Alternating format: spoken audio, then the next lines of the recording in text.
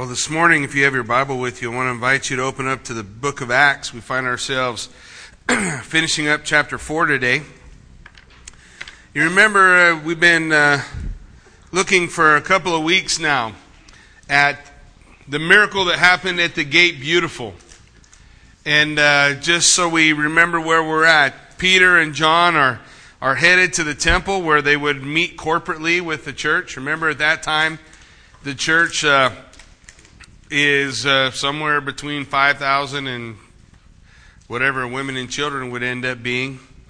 Meeting in the courtyard of the temple, gathering together. And as they're on their way there to pray and to gather, they are stirred by the Holy Spirit to do something they had never done before. To stop by a man they'd walked by hundreds of times probably. 3 years of Jesus' ministry, Jesus had walked by him several times. Because there's only walking through that Gate Beautiful that they'd have walked through it every time he went to the temple. But this time the Holy Spirit stopped them.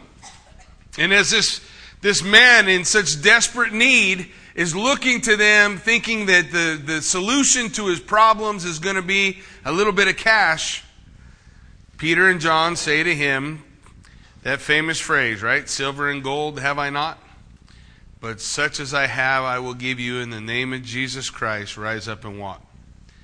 The Bible says that man was made whole. That phrase whole means more than just his legs were fixed, more than just his ankle, his feet, whatever the problem was that he had that he couldn't walk and while he was lame. But he was made whole, complete. He becomes a new man.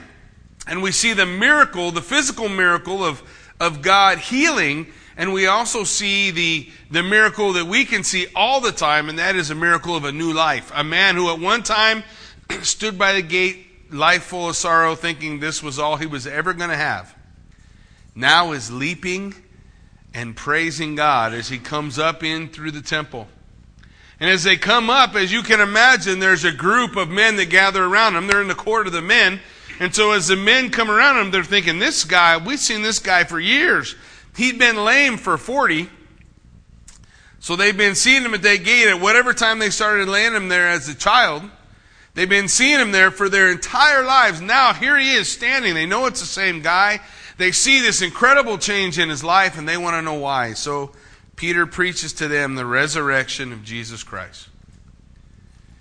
He preaches to them the rejection, the death, the burial, and the resurrection. Why does he go to that? Because, well, that's what we all experience in salvation, the resurrection, the being raised to new life.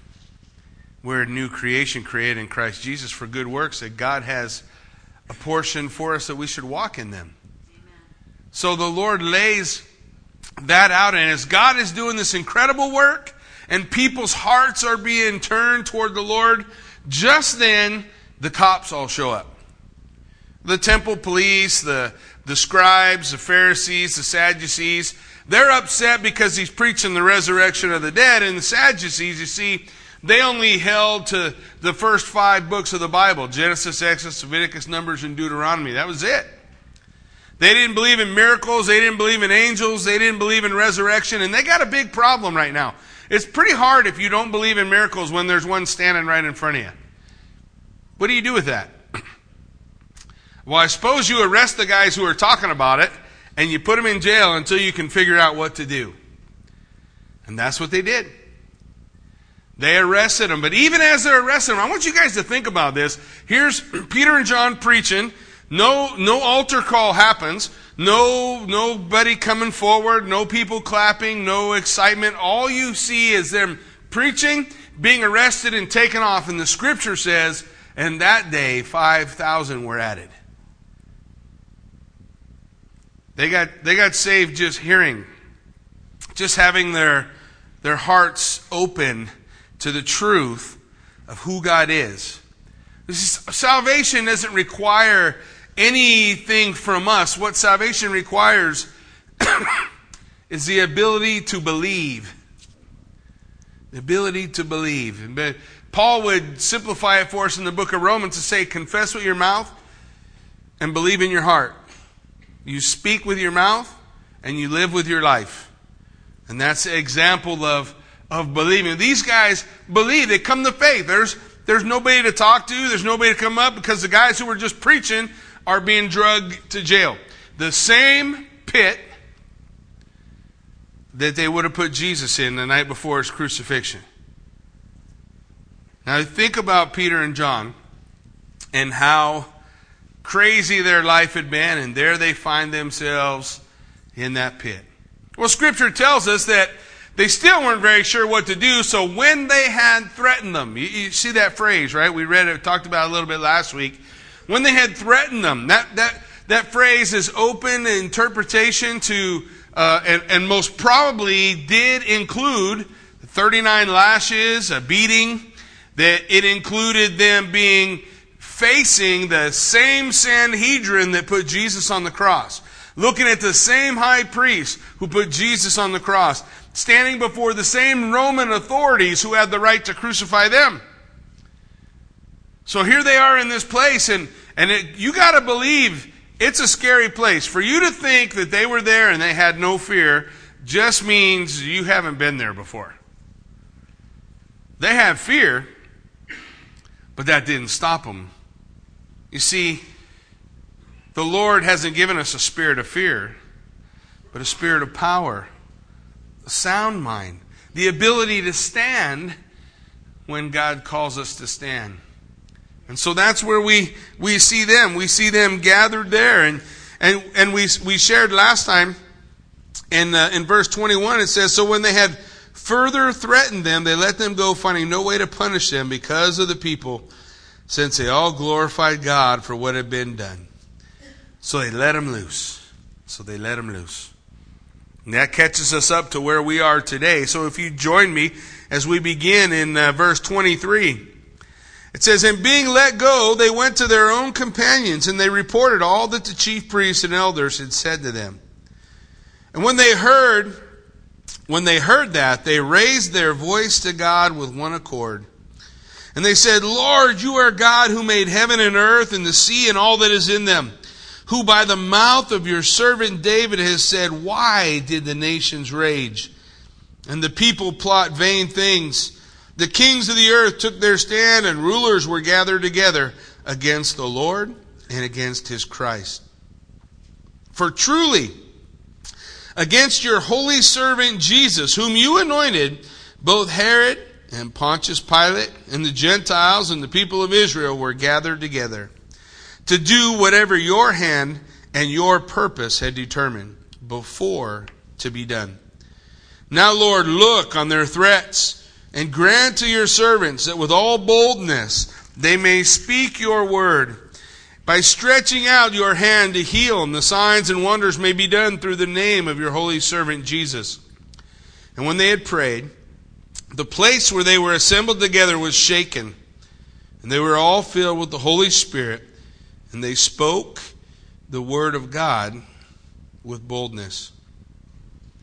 Now the multitude of those who believed were of one heart and one soul. Neither did anyone say that any of the things he possessed was his own, but they had all things in common. And with and with great power the apostles gave witness to the resurrection of the Lord Jesus, and great grace was upon them all.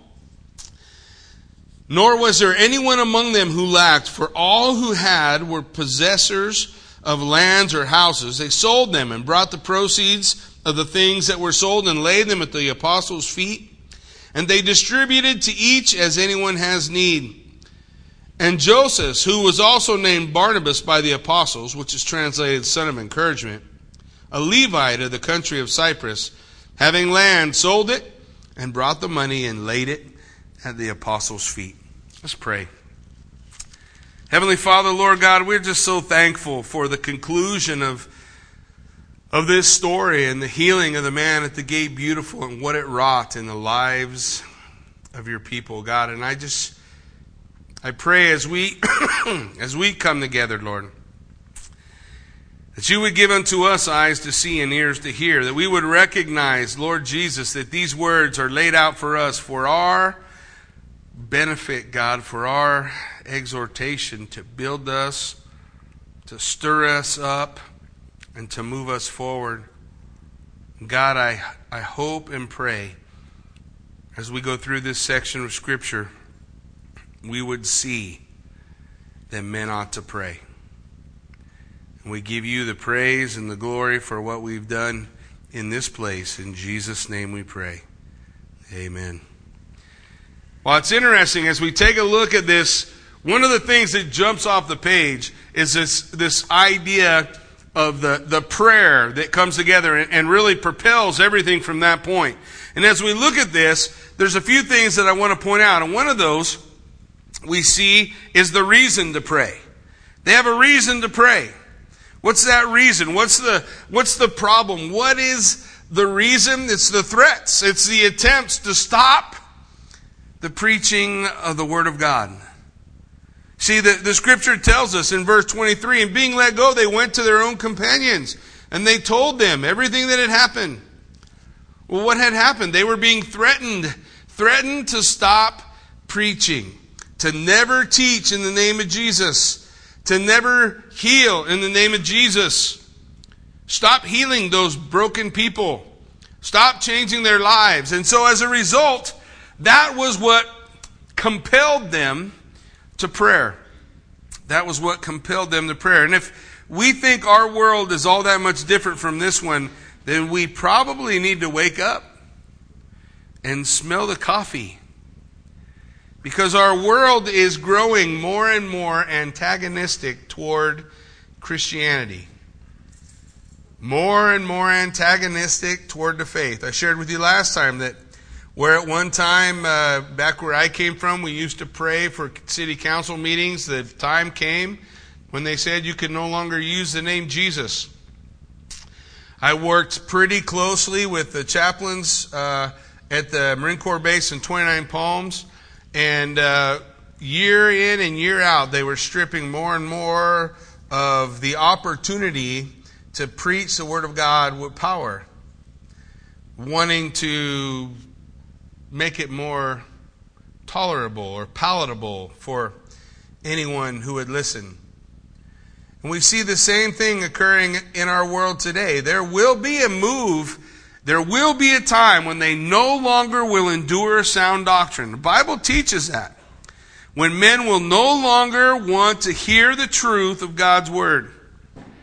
And as we see that day approaching, I guess my hope, my prayer is that we would be a people that commit, even as these guys committed themselves. We have a window.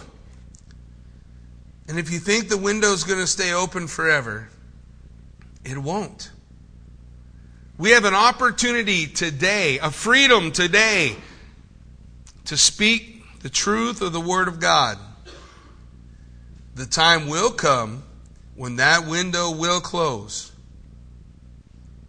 The time will come when it will be a crime to read from the Scriptures. The time will happen. And the call for us is a call to prayer. It's a call to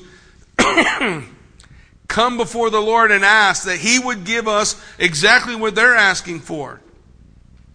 The attitude of boldness. In Colossians chapter 4, if you guys want to hold your finger there and just flip with me over to Colossians, the best way to remember it, you get to Galatians. This is how I will always remember. Galatians, Ephesians, Philippians, Colossians. Gentiles eat pork chops. Or bacon too, as a matter of fact. In Colossians chapter 4, beginning at verse 2, listen to what it says. Continue earnestly in prayer, being vigilant in it with thanksgiving. Meanwhile, praying also for us that God would open to us a door for the word, to speak the mystery of Christ, for which I am also in chains, that I might make manifest as I ought to speak. Paul asking for prayer to the church of Colossae. If you want to really kind of narrow down the church of Colossae, and the book of Colossians is such an incredible book to study. But that area of Colossae, there's another church you may be more familiar with in that same area. It's called Laodicea. The church in the book of Revelation, which was called the lukewarm church, right? In Colossae, Paul is saying, I need your prayers. I need your prayers, and I need you to be earnest in prayer. Not just praying once in a while when you think about it, but that becomes a part of who we are. It becomes a part of our life. People look at the book of Acts, and they read the book of Acts, and they're enamored with the miracles. And I love the miracles of the book of Acts too. But please don't lose sight of the fact that they prayed. Try to find a chapter where it doesn't talk about them praying, where it doesn't talk about them going before the Lord. And as I sit back and as I study and as I prepare, I'm convicted. Because it is possible for a day to get so hectic and busy that it flies by, and at the end of that day, when I close out my day before the Lord, I realize that I never started it with Him. The day just got going. You ever had that happen? You get up in the morning and you got your... I could tell you how many hundreds of times I've got my day all planned out and how it's going to roll and what's going to happen. And there's always a wrench that lands in the middle of that and blows it all up. But I realize, and I never met for those marching orders. And I'm convicted because the early church and the apostles, that was not who they were. They were those who said, listen, my day's going to start at whatever time. I need to rise up early. I need to get up before all the chaos can happen and spend time with the Lord. I don't care what time you go to work. I don't care what time your day starts. If your day starts at 4 in the morning, then get up at 0:30 and spend time with the Lord.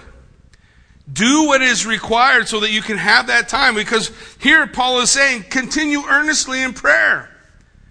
Continue earnestly in prayer. Jesus said, pray. Men ought always to pray and not lose heart.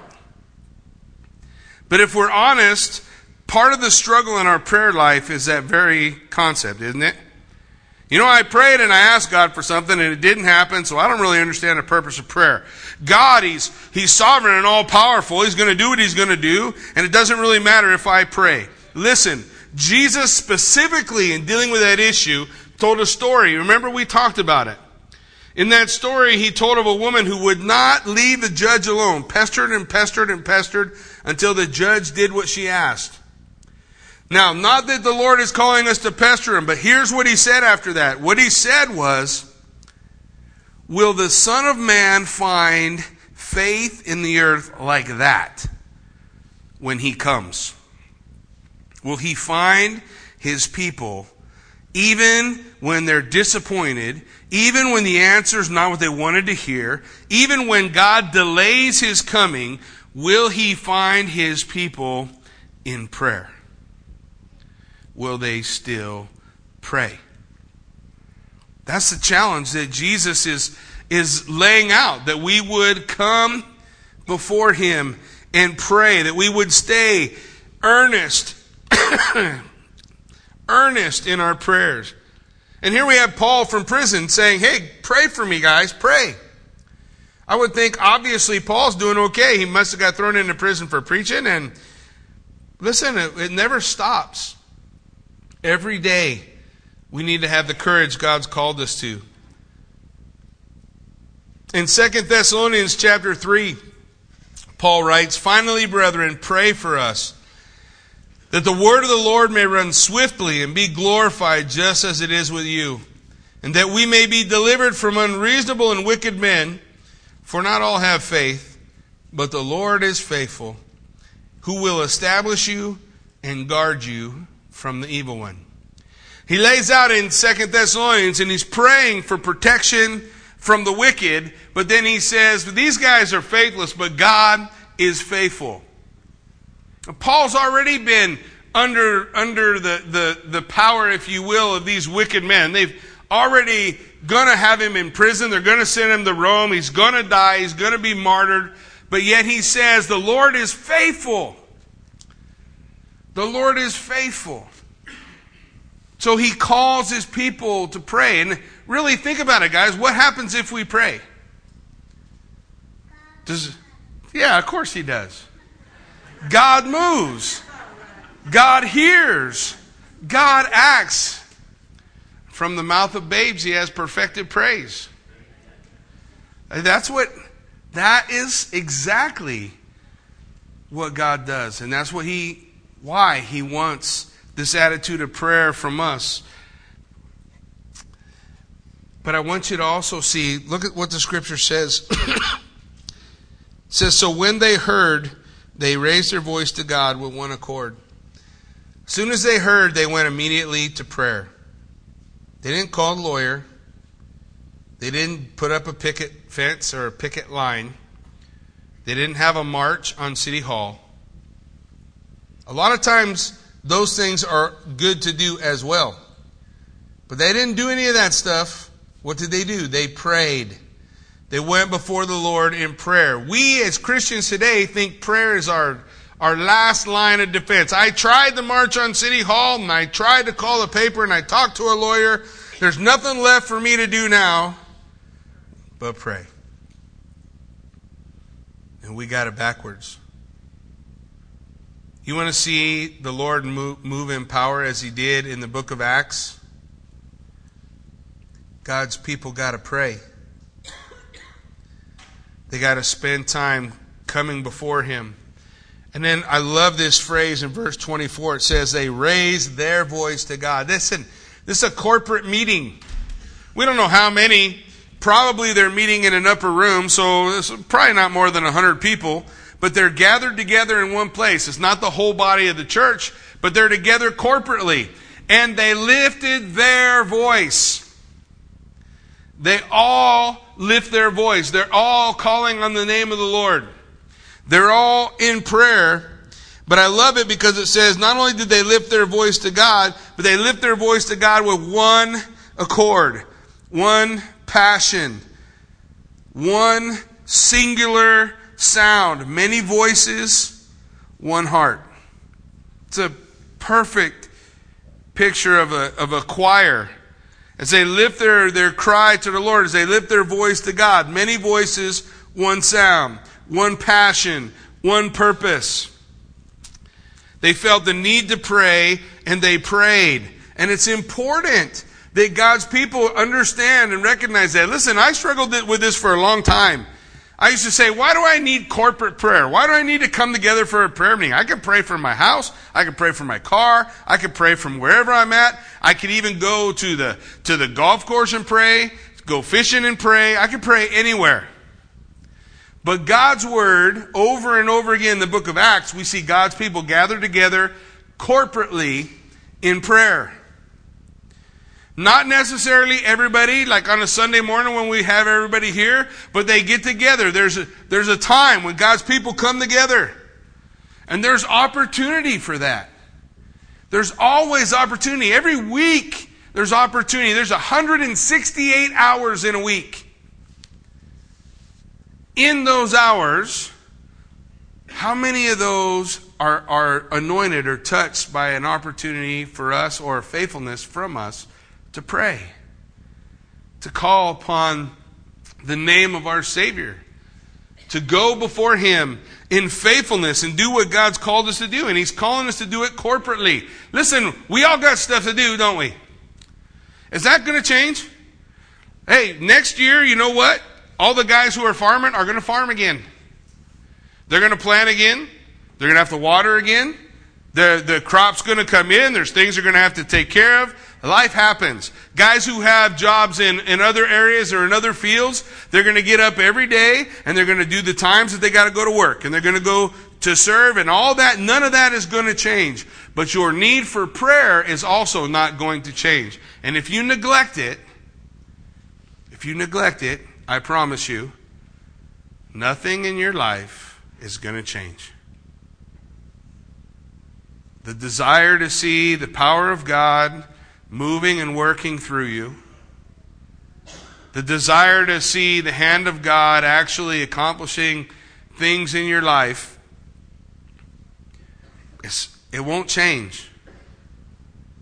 It won't change because we find ourselves in a place of faithlessness instead of faithfulness. Being faithful to ask. Being faithful to pray. God's people ought always to pray. This is what Jesus said. Ought always to pray and not lose heart. Always. Always. But then as we look at this time of prayer that they have, not only do they recognize the time of prayer, not only do they come together corporately, but then we see that they, in the beginning of their prayer, they're recognizing the authority of God. Now I want you to think about this when you pray. When we pray, when we come before the Lord, do we recognize His authority in this way? As we take a look here in the second part of verse 24, it says, as they began with one accord, they said, Lord, you are God who made heaven and earth and the sea and all that is in them. And the word they use for Lord is different than the normal word that they use for Lord. This is the word despotas. Despotas, the same word we get despot. Well, despot usually has the negative connotation, but in Greek what it means is ultimate authority. So when they are looking and calling on the name of the Lord, they are acknowledging that He is the ultimate authority. That He has all authority under heaven and under earth, complete and utter authority. Now why is that important? Listen, think about Ephesians chapter 3, verse 20. Think about what Paul wrote there. It says, now unto Him who is able to do exceedingly abundantly above all we can ask or think, according to the power that works in us. To Him be the glory in the church by Christ Jesus to all generations forever and ever. To Him who is able to do exceedingly abundantly above all we can ask or imagine.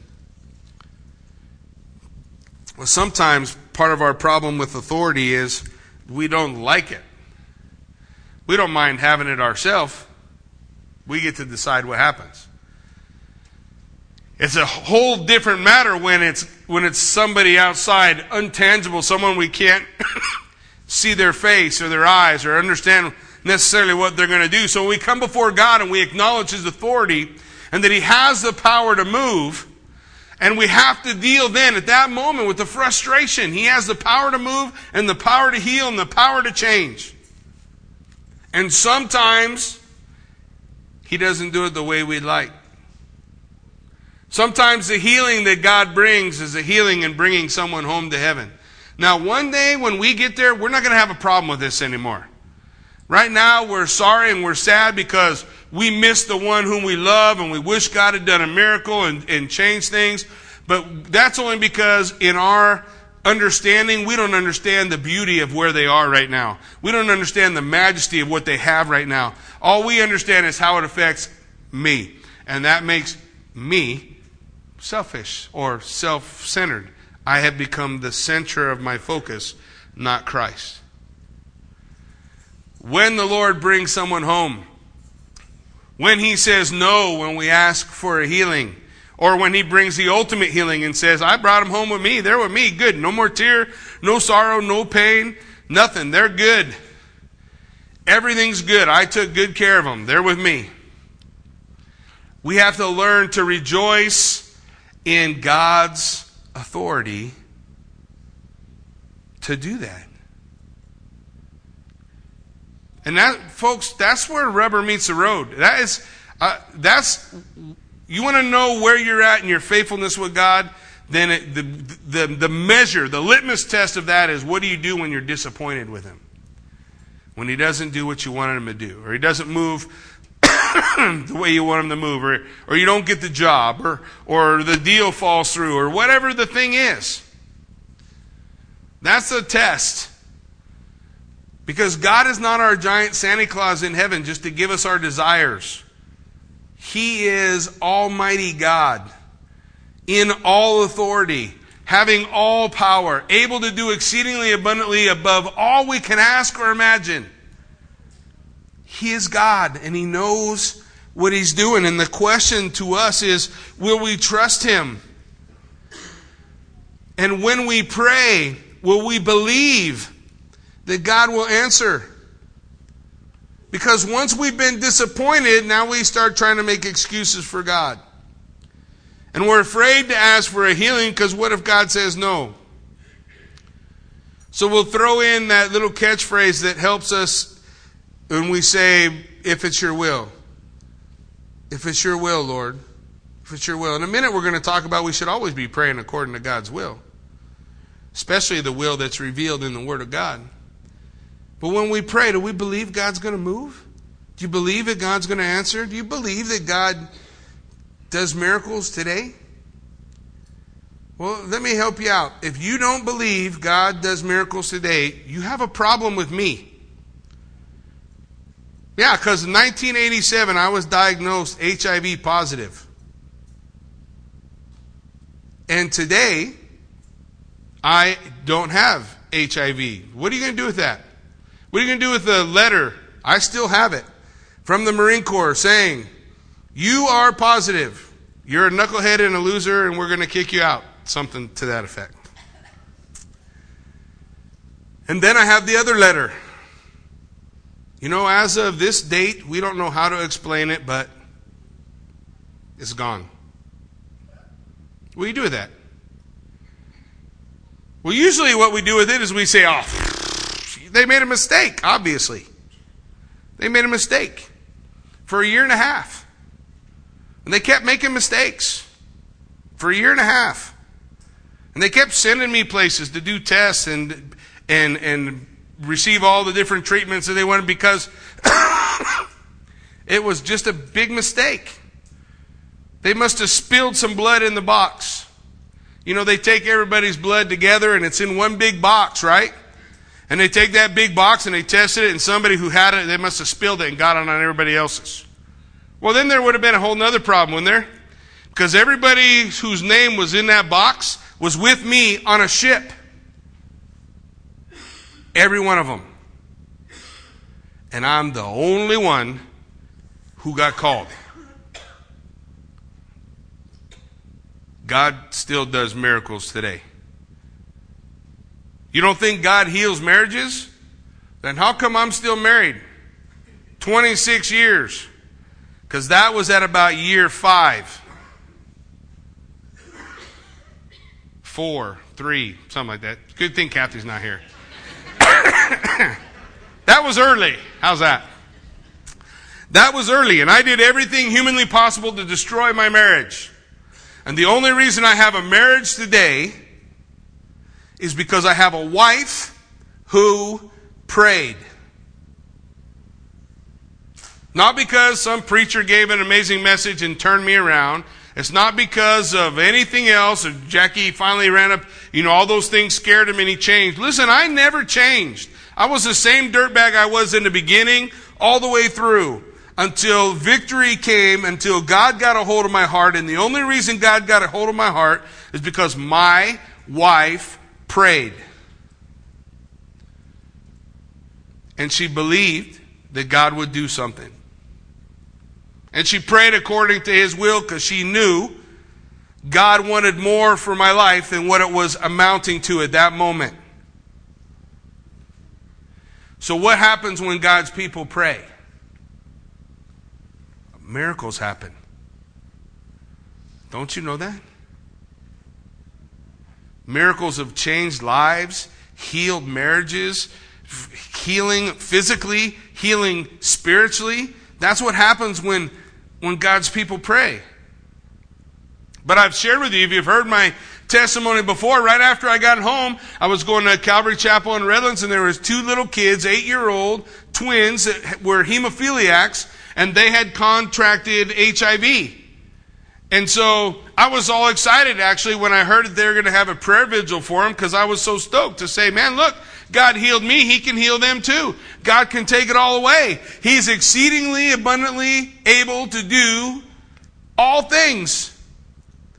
So we come together in a prayer vigil and we prayed. And I prayed with absolute and total and complete faith because He healed me of the same thing.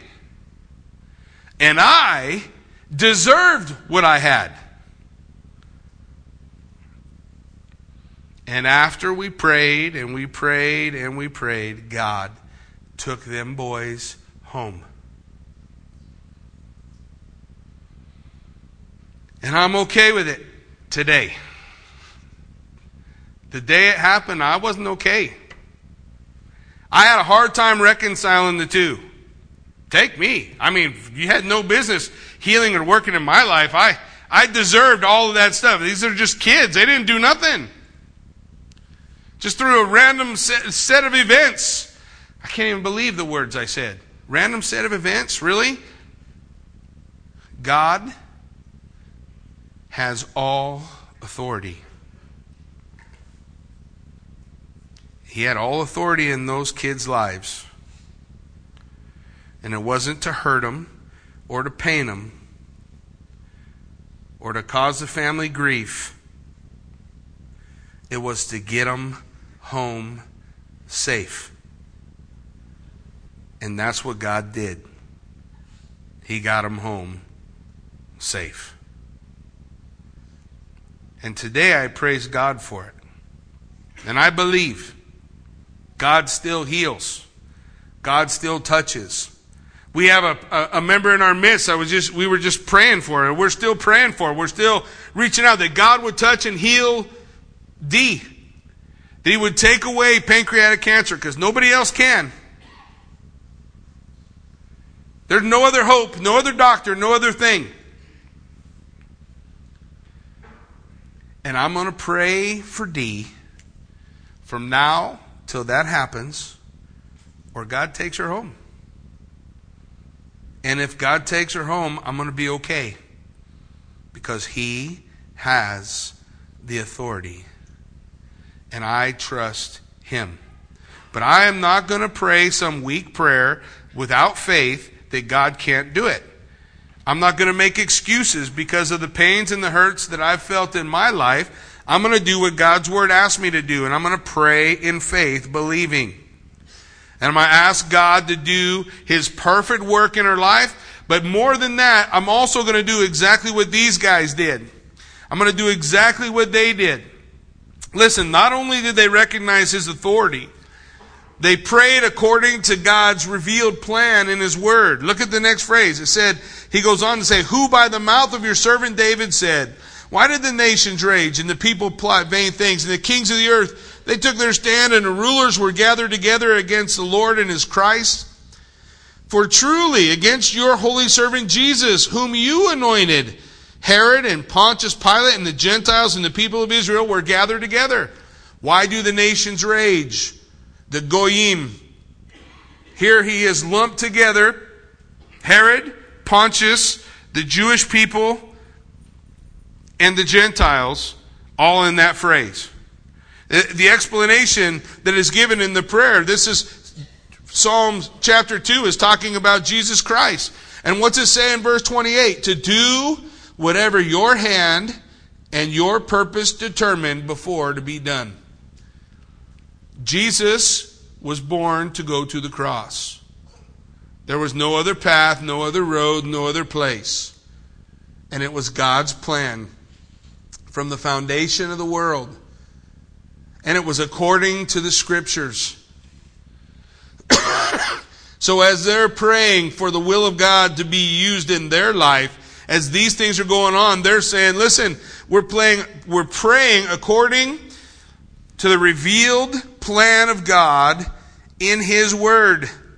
1 John chapter 5 verse 14 says, now this is the confidence that we have in Him, that if we ask anything according to His will, He hears us.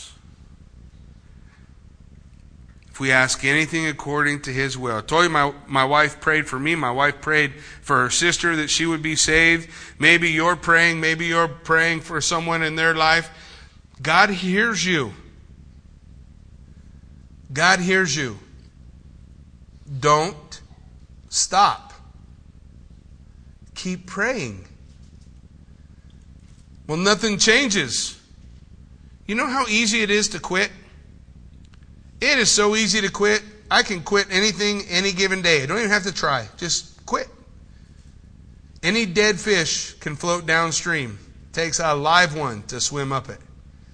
Don't quit. Men ought always to pray and not lose heart. Don't quit. You keep praying.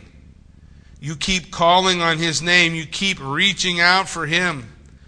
You keep asking that God would move. But then I want you to look at the request in verse 29. Now, Lord, look on their threats and grant to your servants that with all boldness they may speak your word. Oh, do you notice what they didn't ask for? Sometimes we miss that. Sometimes I love what's not there as much as what is. They didn't ask for the removal of threats. They didn't ask that God would take away the problem. They didn't ask that God would take it away. What did they ask for? The strength that they needed to overcome. To overcome the threats, to overcome the fear, to overcome the struggles in their life. So they come before the Lord. Does it mean it's wrong to pray that God would remove those things? No, but what I'm saying is their focus, guys, their focus was not self. Their focus was Christ. What's central in your prayer life? What's central in our prayer life? Is what's central in our prayer life the glory of God? Because if God's glory is central, then those other things don't disappoint anymore, because we can rightly assume that it's for God's glory and our good. Isn't that what the Word of God tells us? You want to know the revealed will of God? For we know all things work together for good to those who love God and are called according to His purpose. All in the Greek means all, and that's all that all means. So for a believer whose life is given to the Lord, submitted to Him, the Lord promises that everything in your life will work out for good in your life and glory in His. That's not most things, that's everything. That's the revealed will of God. But we have to keep God central. It's so hard because our hearts are breaking, aren't they, for the people we love? Our hearts are breaking for the stuff going on. I remember something that Kathy told me in the midst of all that chaos in our life, which actually seems like a totally different life. When she was praying for me and I was doing all the possible wrong things any human being could possibly do, she prayed, and she prayed this prayer: Lord, do whatever you have to do to turn Jackie around. Give me a new husband or a new Jackie. And she still says today, God did both. She didn't deserve any of the stuff I ever done, and I don't deserve to have had the right for God to turn my life around, but He did it. He did it. She prayed, and she prayed, whatever you got to do. And later on, when we were going back and forth to the hospital, when I was diagnosed with HIV, she was 7 months pregnant with our first son. We have 3. No, none of them have HIV. I told you I was healed. It's gone. She was 7 months pregnant, and so whatever happened, what God was doing in me, it happened to her too. She had to worry. The day I came home and sat on the couch and said, hey, they took me off the float, I'm HIV positive. It affected her too. But God, who is able to do exceedingly abundantly above all we can ask or imagine, was working. Now I can tell you, 20-some years later, all those things were for our good. But if you'd have been there, sitting on that couch with me, you'd have said, this cannot possibly be. One single solitary good thing cannot come from this. Because that's what I thought. I'm going to die, and I have just condemned my wife and unborn child to the same fate. But God, who is able to do exceedingly abundantly above all we can ask or imagine, was not in my thinking at the time, and when we despair, He's not in ours either. Anybody plus God equals a majority. Do you know that? And it has the power to radically change and transform every life, any life. He is able to do it. Well, they came before and they asked for strength to overcome. Strength to overcome. That's all me and Kathy could do. Then we hit that point, all we could do was say, God, help us to get through tomorrow. Because I can't even think about a year from now or more. So get us through tomorrow. Give us the strength we need tomorrow so that we can overcome. So that we can deal with the life that is laid out before us. In Revelation chapter 12, verse 11, it says, and they overcame him, the enemy, how? By the blood of the Lamb, by the word of the testimony, and they did not love their life to the death.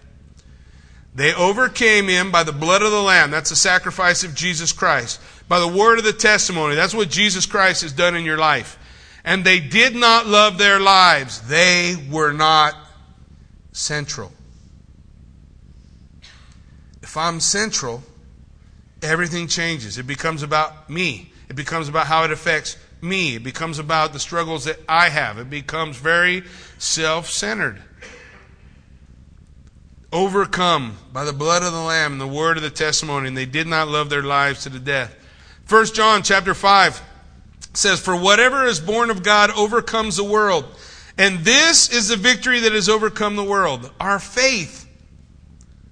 And who is he who overcomes the world but he who believes that Jesus is the Son of God?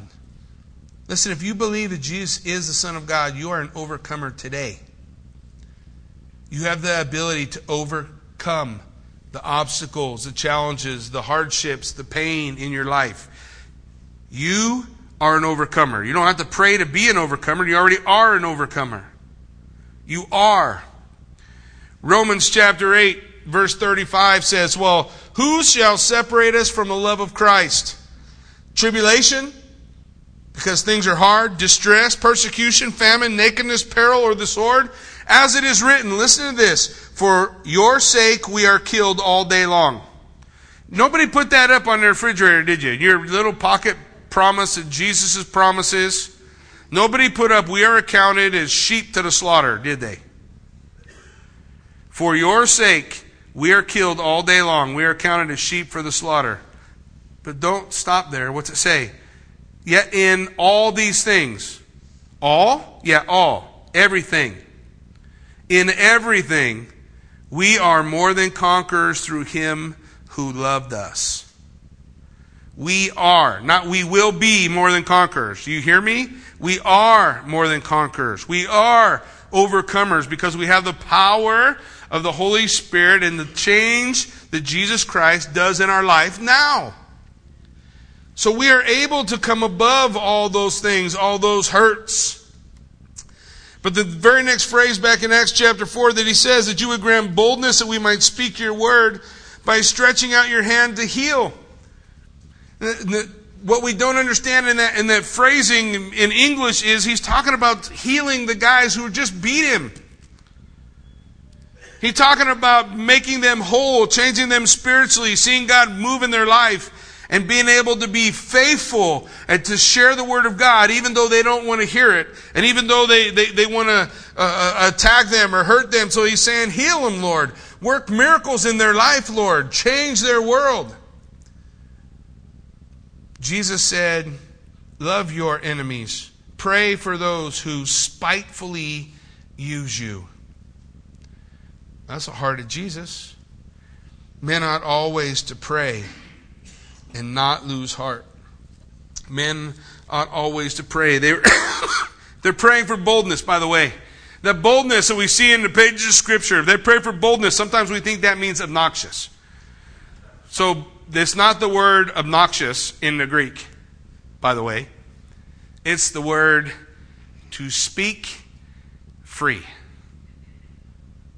You might say freedom of speech today. If you were in a Roman court, they would grant you this phrase that's used for boldness when they were telling you it's okay for you to speak now. He's saying, give us freedom to share. Give us freedom to speak. Give me the strength I need to stand up and say what I need to say. Not an attitude of obnoxious, not an attitude that's in any way like that, but rather to be able to speak forth the Word of God, this phrase also, plainly, so that people can understand what I'm trying to say. You ever been frustrated by trying to get across how you're feeling with someone and they just can't get it? Why is every wife nodding right now? Trying to get across how we feel, what's going on, but we can't quite get it across. Well, this word for boldness is that attitude that says, I'm able to speak the word plainly, freedom. I'm not afraid. I'm able to stand. That was their prayer. But look, we see the result of the prayer now as the scripture goes on. And when they had prayed, the place where they were assembled together was shaken, and they were filled with the Holy Spirit. They spoke the word of God with boldness. Now the multitude of those who believed were one heart and one soul. I love that phrase. I love that phrase. Listen, here's what happened when they prayed. The place was shaken. God's presence, He was there. He was stoked for what they were asking for. And He shook that place with His presence. The second thing we see is the people were filled with the Holy Spirit. They were filled and they didn't ask for it. Oh my goodness. Often get asked those questions. How will I be filled with the Spirit? And I always say, well, just pray and ask and God will give it to you. These people didn't even ask. They just prayed and God did it. He filled them. They were faithful to pray because this is normal Christian living to be filled with the Holy Spirit. It is abnormal to not be filled with the Holy Spirit. It is an abnormal experience in the Christian life to not be filled with the Holy Spirit. Normal is having the power of the Holy Spirit moving and working in us. The third thing that happened, their preaching was bold. They spoke plainly the Word of God. They had the freedom to speak. And in verse 32, he tells us the next one. The next one, all their possessions were shared. I want you to hear this. They had one heart, one soul. Neither did anyone say any of the things he possessed was his own. Do you know what that church did at that moment? They erased a word out of their vocabulary. Mine. That's mine. Don't touch that. That's mine. You know that Disney movie, which one is it? Finding Nemo, where them stupid birds run around going, mine, mine, mine, mine, mine, mine, mine, mine. I think sometimes we must sound like that to the Lord. They erased it. They erased it. They wiped out, abolished selfishness. They stopped thinking about things as their possessions and saw everything as His. Not mine, His. The idea that they had all things in common. That's the idea that they said, listen, it's all God's. It's all God's, so we can utilize it. We can use it all to bring glory and honor to Him. Communism says it all belongs to the state. Capitalism says it's all mine. Christianity says it's all His. It's His. It's His. The next thing we see, the scripture says in verse 33, with great power the apostles gave witness. The next thing that happened, they had great power. Why? What was the great power they had? Listen, don't miss it. They had great power. The apostles gave witness to the resurrection of the Lord Jesus. And what's the next phrase? And great grace was upon them all. That means God gave them what they didn't deserve. Their great power was great grace. They had great grace. They prayed and they had great power. The next scripture tells us the next thing that happened is they had everything that they needed. In verse 34, nor was there anyone among them who lacked, for all who were possessors of lands or houses sold them and brought the proceeds of the things that were sold and laid them at the apostles' feet. They erased the word mine and they erased the word needy. Because they prayed. Because they prayed. And God filled them and God moved in their life. we read the book of Acts, and please, I'm excited about all the miracles, and I'm excited about God, seeing the Spirit of God move, but I would love more to see God's people pray. I had an opportunity to go do a share-a-thon this last week, and I'm going to close here in a second, but don't panic. But I had got to do a share-a-thon. When I did the share-a-thon, 2 days, I'm up at 3 in the morning. It started at 4 in the morning, and we're sharing on the radio, and we're talking to people. But ultimately, what came through that whole share-a-thon is a call to God's people to say, look, we have a financial need of $60,000, but I would rather you fill that need with 60,000 people who commit to pray for the ministry every day. And I still feel that way. I would rather you didn't put a nickel in the offering and you just committed to pray for us. Because my God is able to meet all my needs according to His riches in Christ Jesus. But if God's people would pray, what changes? What's different in our world? If everyone had the same commitment we see in Acts chapter 4 in their prayer life, what if we had that? What if that was who we were? What if that was our attitude, that everything I have is God's?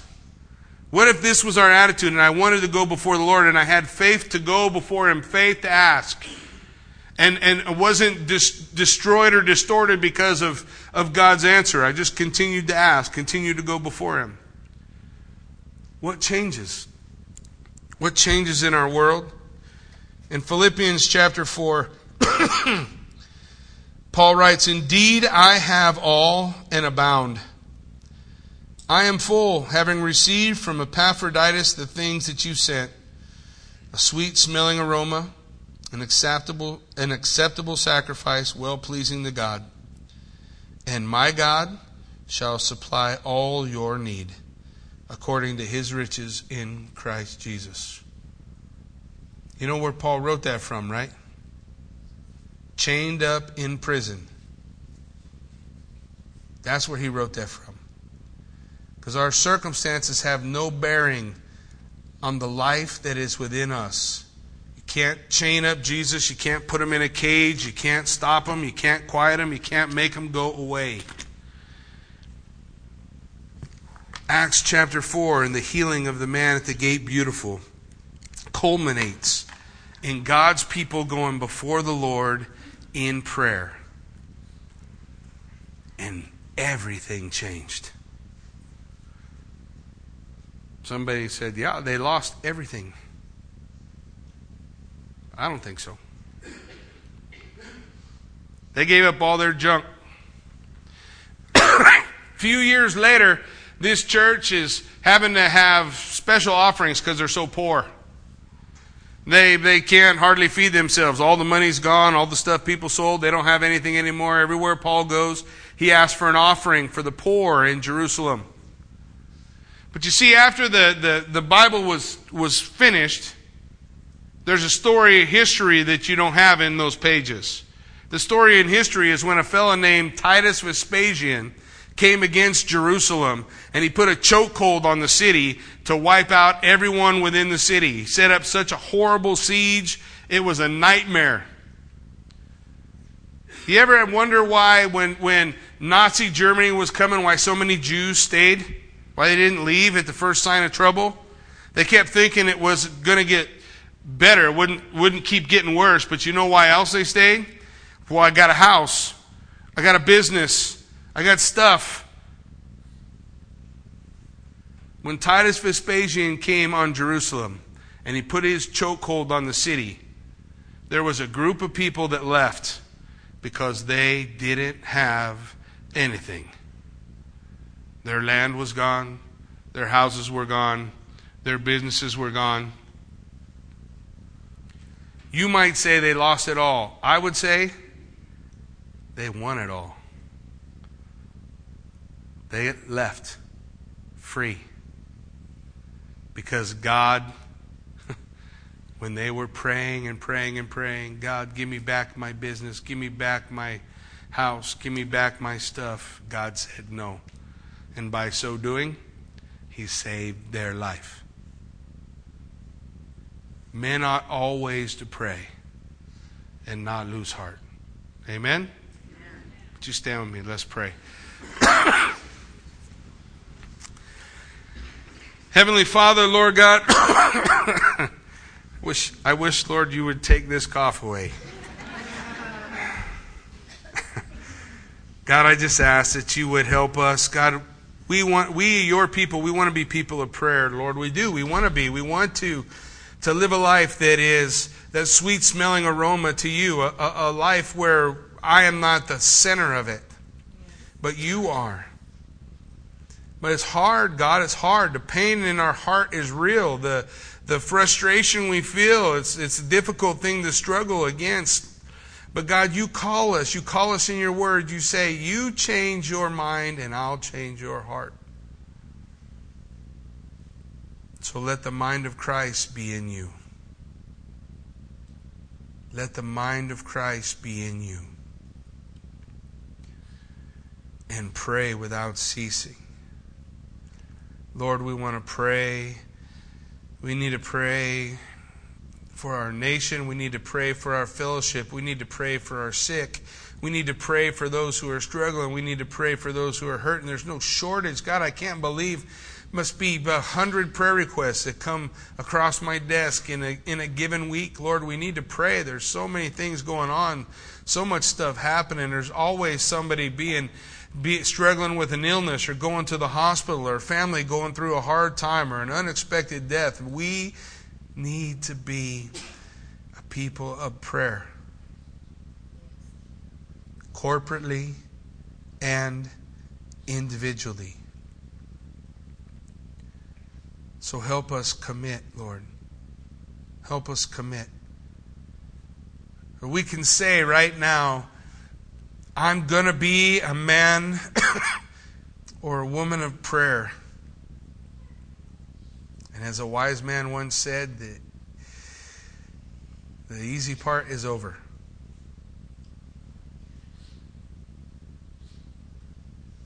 Help us do it, Lord.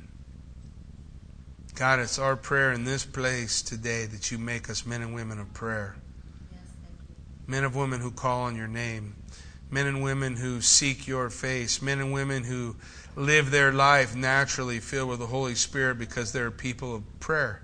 Because we see you, because we talk to you, because we don't go and try to do anything apart from having prayed for it first.